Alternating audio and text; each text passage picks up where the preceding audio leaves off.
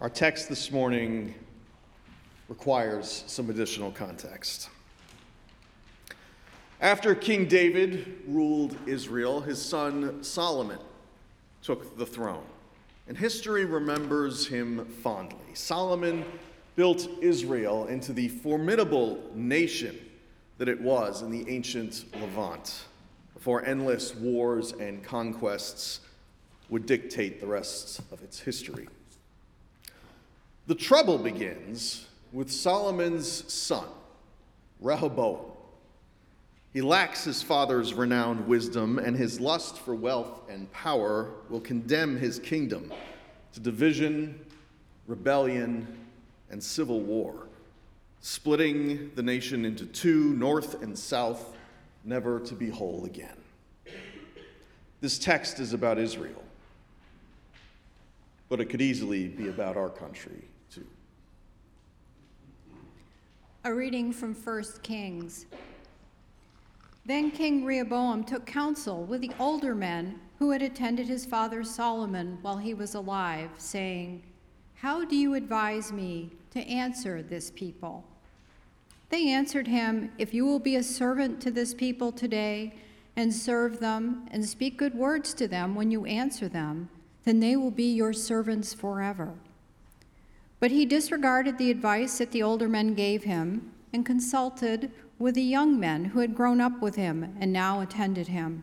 He said to them, "What do you advise me that we answer this people who have said to me, 'Lighten the yoke that your father put on us'?" The young men who had grown up with him said to him, "Thus you should say to this people who spoke to you, 'Your father made our yoke heavy, but you must lighten it for us.' Thus you should say to them, 'My little finger is thicker than my father's loins. Now, whereas my father laid on you a heavy yoke, I will add to your yoke. My father disciplined you with whips, but I will discipline you with scorpions.'" Hear what the Spirit is saying to the church. Amen. Please pray with me. Everlasting God, may the words of my mouth and the meditations upon all of our hearts serve to glorify you, and may they be in keeping always with the teachings of our Savior, Jesus Christ, in whose name we pray. Amen. While I was visiting some friends in Connecticut a few months ago, I noticed an odd trend in the billboards along I-95. You see, some of the local personal injury lawyers appear to be engaged in some kind of marketing feud. Carter Mario, a well-established presence in Hartford, rents out a lot of billboards that feature his tagline, "Get Carter." He's always wearing a suit, of course, looking very professional, and I see plenty of his billboards as I'm driving. But a bit further down the highway, I start seeing ads from Brooke Goff, a younger, hipper attorney. Her billboards feature her in a leather jacket, her blonde hair short and coiffed, apparently taunting Carter's older, more conservative image. The words, "Get smarter," are emblazoned above her. Now, driving a little further on, I can see that Carter Mario, not to be outdone by this young upstart, rents out some more billboards. Only now he's wearing a leather jacket too, and he's riding a motorcycle with the words, "We ride," boldly printed beneath the usual "Get Carter" tagline. I can't help but notice that personal injury attorney John Heyman is also getting in on the action, with yet more billboards featuring him wearing a leather jacket and sitting astride his chopper. Another half mile or so down the road, I see that Brooke Goff has managed to troll them both. In response to Carter Mario and John Heyman's attempts to look cool, the last billboard before my exit features Goff in a hot pink business suit, also with a motorcycle. Above her, the words, "Do we ride? Who cares?" are printed in large, unfriendly letters. Who cares?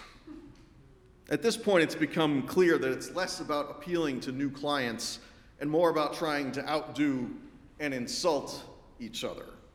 The billboards are funny, but they remind me that some folks don't even try to be polite anymore. Why have Americans become so mean? Asks writer David Brooks in a recent article in The Atlantic.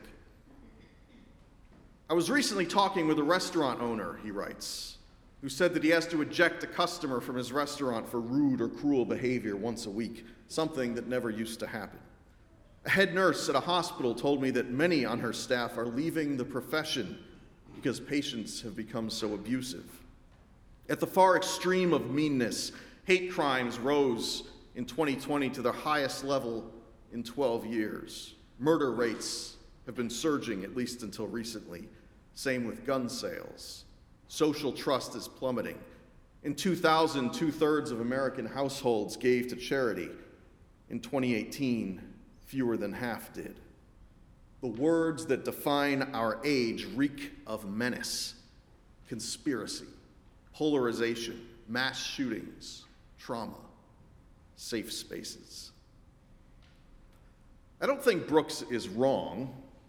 That hostility is certainly rife in our politics, but it seeps into everything else too, doesn't it? People lose their temper and get into fights over parking spots or misplaced orders at the drive-thru.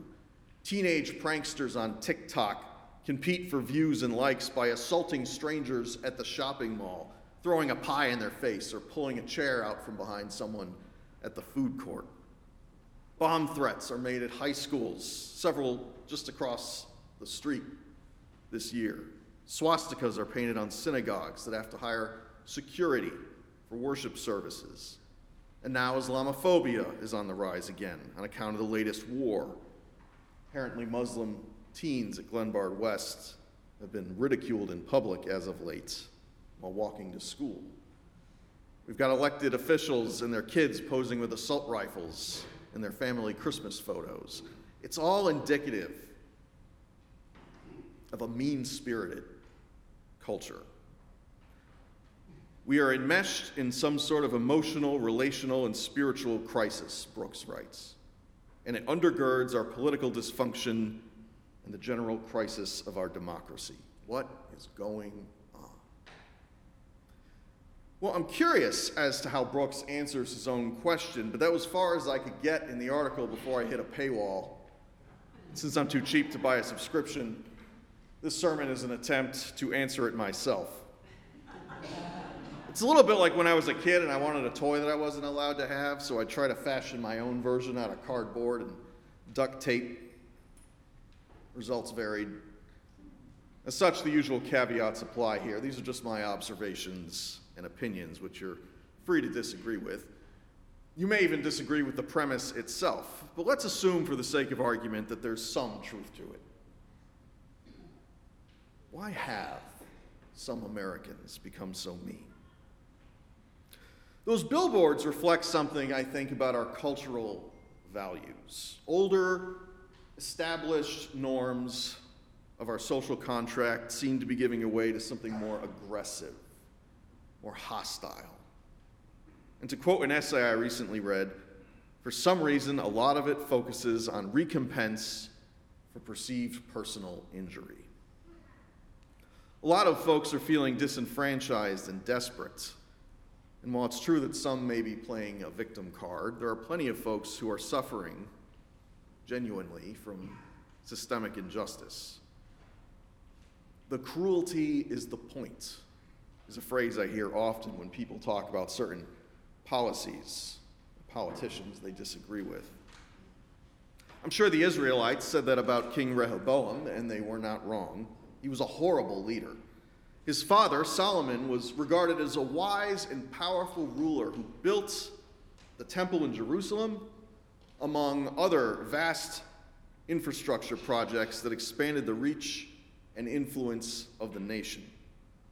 Solomon funded building projects all over Israel, from hospitals and temples to administrative centers and aqueducts and housing developments and trade routes.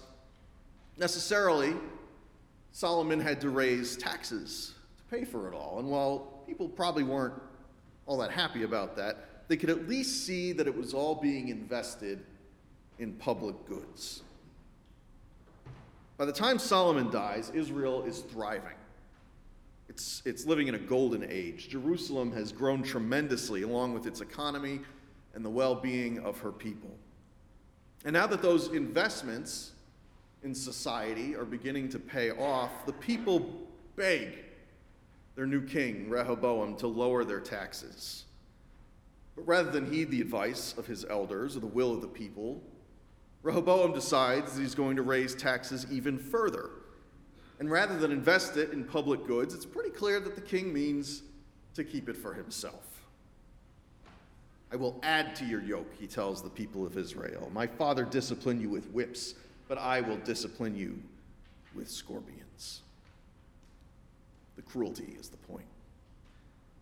Solomon invested in public goods and services, agriculture, infrastructure, education, green spaces, libraries, roads, the things that help societies to thrive.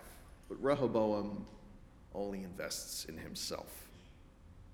Under Solomon, things were not perfect, but there was at least a sense of mutual progress, a kind of mutual dream that people were working towards. There were common goals. People were willing to sacrifice something for the greater good. But under Rehoboam, there is only scarcity and fear and desperation that ultimately leads to violent uprisings and civil war that tear the kingdom in half, never to be whole again. And sometimes it feels like we're on that same precipice. A lot of folks are feeling desperate, angry, looking for scapegoats to blame and demagogues to follow. I fear that our much celebrated rugged individualism, combined with a lack of investment in public goods, education, healthcare, housing, that kind of thing, has left everyone feeling like they have to fend for themselves. Some of them get desperate. Some of them get mean. As long as I've got mine, who cares? In the brilliant and dark comedy, Idiocracy, a man volunteers to be cryogenically frozen for 1 year as part of a military experiment. But due to bureaucratic mismanagement, he wakes up 500 years later to find that his fellow Americans have become increasingly self-centered, violent, and dumb. In one scene, a mother is trying to buy food for her children at a Carl's Jr. fast food kiosk. The machine takes her money but gives her nothing in return. She kicks it, frustrated, at which point the kiosk sprays her with some kind of gas that knocks her out. "You are an unfit mother," it says in its robotic voice. "Your children will be placed in the custody of Carl's Jr. Have a nice day." And then it repeats the corporate slogan, "Carl's Jr. Screw you, I'm eating." Except it didn't say screw. The ads and slogans that we are bombarded with are not quite that nasty, but I feel like we're getting there. I keep seeing ads on Facebook for these terrible t-shirts, especially around holidays like Mother's Day or Valentine's Day. They're very tacky and they're crammed with way too many words, but I want to read a couple of them to you. "I am a lucky daughter. I have a crazy dad who happens to cuss a lot. He has anger issues and a serious dislike for stupid people. You hurt me, and they'll never find your body. I was raised by an awesome mom. She's a bit crazy and scares me sometimes, but she loves me so much. If you mess with me, she'll punch you in the face, very hard. Sorry, ladies, I'm married to an awesome wife. She's a bit crazy and scares me sometimes, but she is a perfect mixture of sunshine and hurricane. If you mess with me, The beast in her will awaken, and they'll never find your body. What's with all the bodies? Why the need to punctuate compliments of our loved ones with death threats? As to why I'm always seeing ads for these online, I don't know. I opted out of targeted advertising, so maybe I get ads for the stuff that no one else wants. I don't know. I turned off the tracking algorithm after I watched the Texas Chainsaw Massacre 2 on Netflix and started getting ads for chainsaws the next day on Amazon, as if daring life to imitate art. Well, maybe not art, per se. But if I watch Rambo or John Wick, will I start seeing ads for guns, too? Whenever there's a mass shooting like the one in Maine last month, and just to remind you all, there have been 565 such incidents this year, a predictable argument ensues. The left blames easy access to guns, and the right blames mental illness. But those are symptoms of a deeper sickness, not underlying causes. I think the truth is more complicated. Today, the average family is struggling. 63% of households can't afford a $500 emergency. Wages haven't kept pace with inflation, housing costs a fortune, and every trip to the grocery store feels a little bit more painful than the last. Single-income households are mostly a relic of the past, and childcare costs are exorbitant. Meanwhile, we're drowning in advertisements for things that we don't need, reminding us of everything that we don't have. And in order to make sure we keep looking at these ads, keep generating those clicks, we're fed a steady diet of outrage, each of us drafted into this never-ending culture war. Bowling leagues, civic organizations, and church communities have been slowly replaced by social media, the infernal engine that keeps this vicious cycle turning. Here, folks are duped by fake news on X. Young people develop eating orders on Instagram, and aimless, angry young men are radicalized by incel groups on 4chan. Meanwhile, the town square is empty. Loneliness and fury are epidemic, and yes, there is also mental illness, and yes, there are also guns. Lots of guns. Friends, this is a blueprint for tragedy. It's the architecture of aggression. None of this is indicative of a healthy society, much less the American values that people have long fought and died for. And we can do better.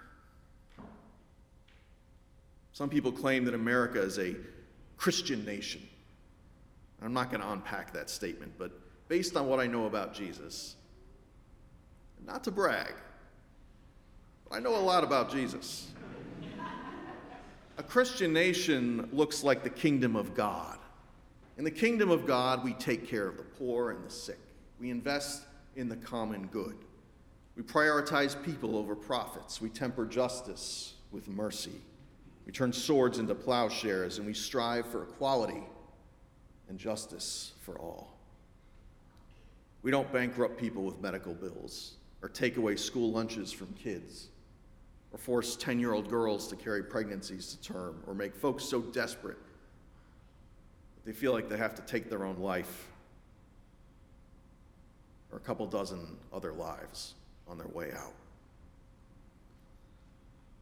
I recently read a fascinating article called Structures of Coercion, the Psychogeography and Politics of Oppressive Architecture. The author writes about how spaces are sometimes designed to be cruel. Refugee detention centers, prisons, industrial warehouses, even office buildings are often built to be cold and inhospitable. Park benches are constructed with just enough unnecessary protrusions to make sleeping on them impossible.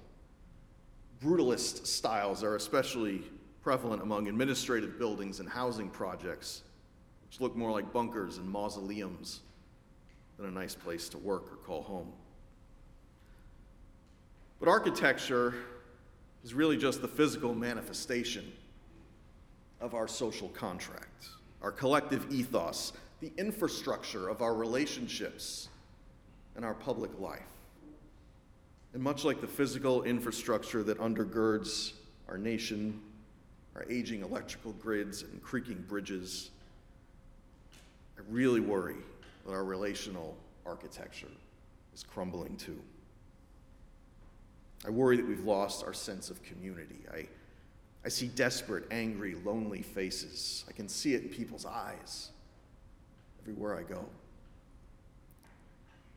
Everywhere but here. This congregation does a fine job of taking care of this old, beautiful building, repairing the cracks, fixing the leaks, even replacing the roof when it's necessary. But more importantly, you all care for the architecture of our community, our relationships, our purpose, our mission. If you're struggling, someone will lend you a hand. If you're grieving, someone will walk with you. If you want to sing, you've got a place in the choir. If you want to serve, there's always a need. If you just want to eat, there's always a place at the table.